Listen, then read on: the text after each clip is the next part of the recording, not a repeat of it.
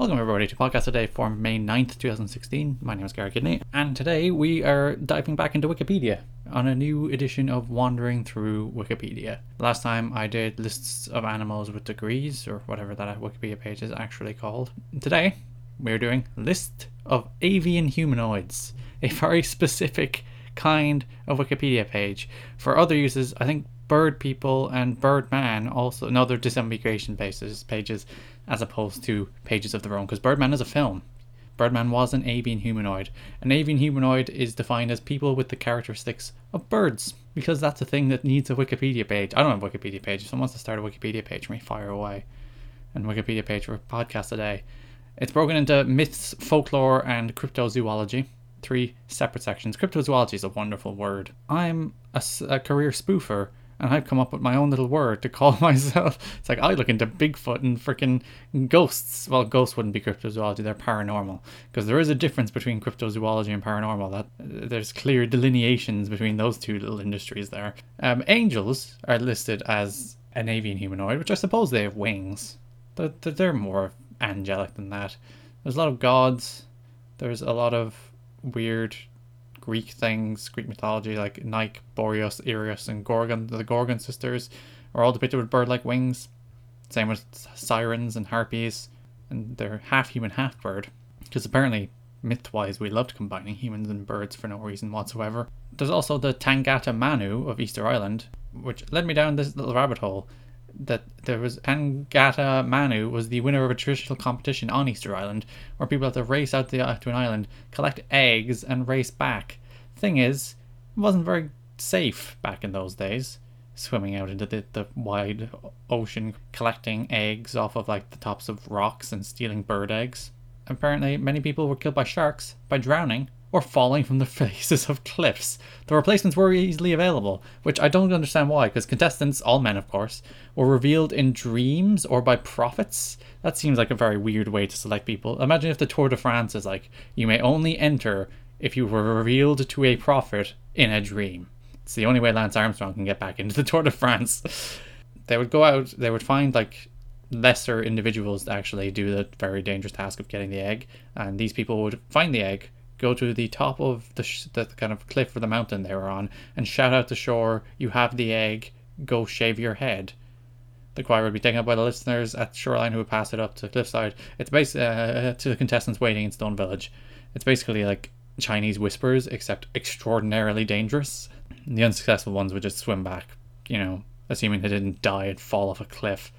Swim back sadly, head down, forlorn, disappointed that they disappointed their benefactor who sent them out to likely death. Apparently the Birdman culture was suppressed by Christian missionaries, so Christianity saved these people from going out to their doom. Good for them. Next up on this list of avian humanoids, the Swan Maiden, which is a mythical creature who shapeshifts from human form to swan form, which is kind of a weird superpower. I don't even think Stan Lee would have come up with that. Susan Swan lady. She can transform into a swan, flies and pecks people, I suppose. That's a useful superpower. That's something Marvel wouldn't turn into a film, because they don't make films about women. Hi-oh! Why isn't there a Black Widow film? There's surely scope for a really good Black Widow film. Scarlett Johansson's a big enough star.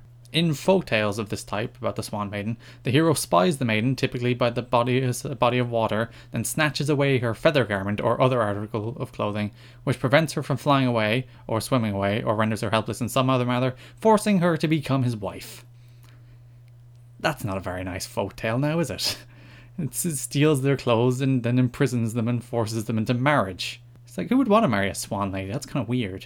Isn't that like bestiality? I've gotten back to bestiality again on this podcast. There's also the Tengu, which is a Japanese legendary creature found in kind of Japanese religion and folk, are a kind of Shinto god that take the form of birds of prey. And again, they're traditionally depicted with both human and avian characteristics. There's a Digimon that was a Tengu, actually. I was looking this up, of course, because, if you read about Japanese religion, most of this Japanese religion kind of sinks into anime and Japanese cartoons, because there's no difference between cartoons and anime. They're just Japanese cartoons.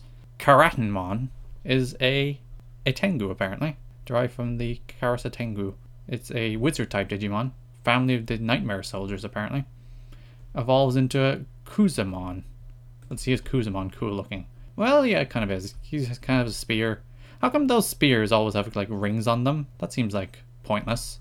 Just hit people with your spear. And the last one I came across on this page of list of avian humanoids that I thought was interesting is Owlman, sometimes referred to as the Cornish Owlman or the Owlman of Monan, is a purported owl-like cryptid that was supposedly sighted around mid-1976 in the village of Cornwall in Monan. That sounds like a real place. English place names are weird. Come up with more straightforward. I suppose Irish place names are weird too. I shouldn't really give out. It's sometimes compared to America's Mothman. So the Owlman story began when a paranormal researcher was approached by a man telling him of a story that his two daughters were walking through the woods near the church and they saw a large winged creature hovering above the church tower. Are they sure it wasn't a bird?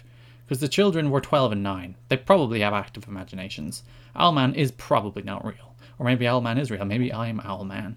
They're going to make a film about Owlman with a aging superhero actor. I'm trying to think of who would work, because obviously Michael Keaton was Birdman.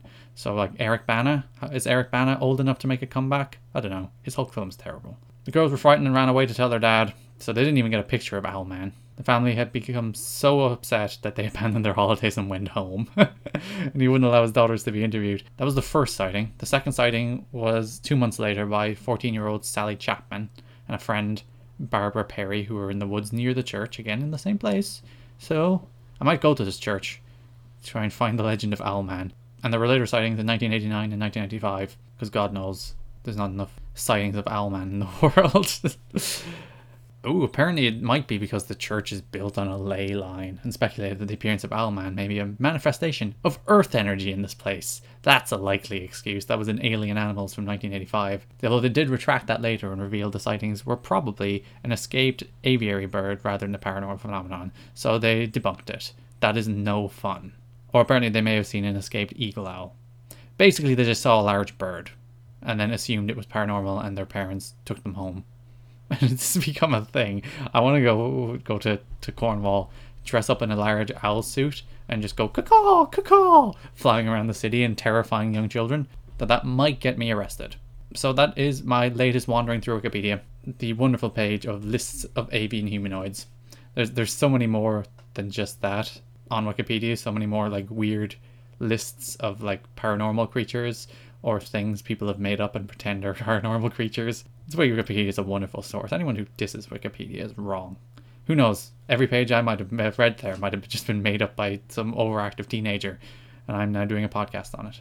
But still, there's also a list of fictional avian humanoids, but that's less interesting, isn't it? Thanks for listening to today's edition of Wandering Through Wikipedia.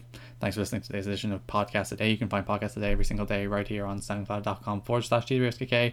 You can listen on iTunes, you can listen on YouTube. If you'd like to get in contact, hit me up on my email at garrettkidney@gmail.com, GARETTKIDNEY, or on Twitter at GarrettKidney. Thanks for listening, and bye-bye.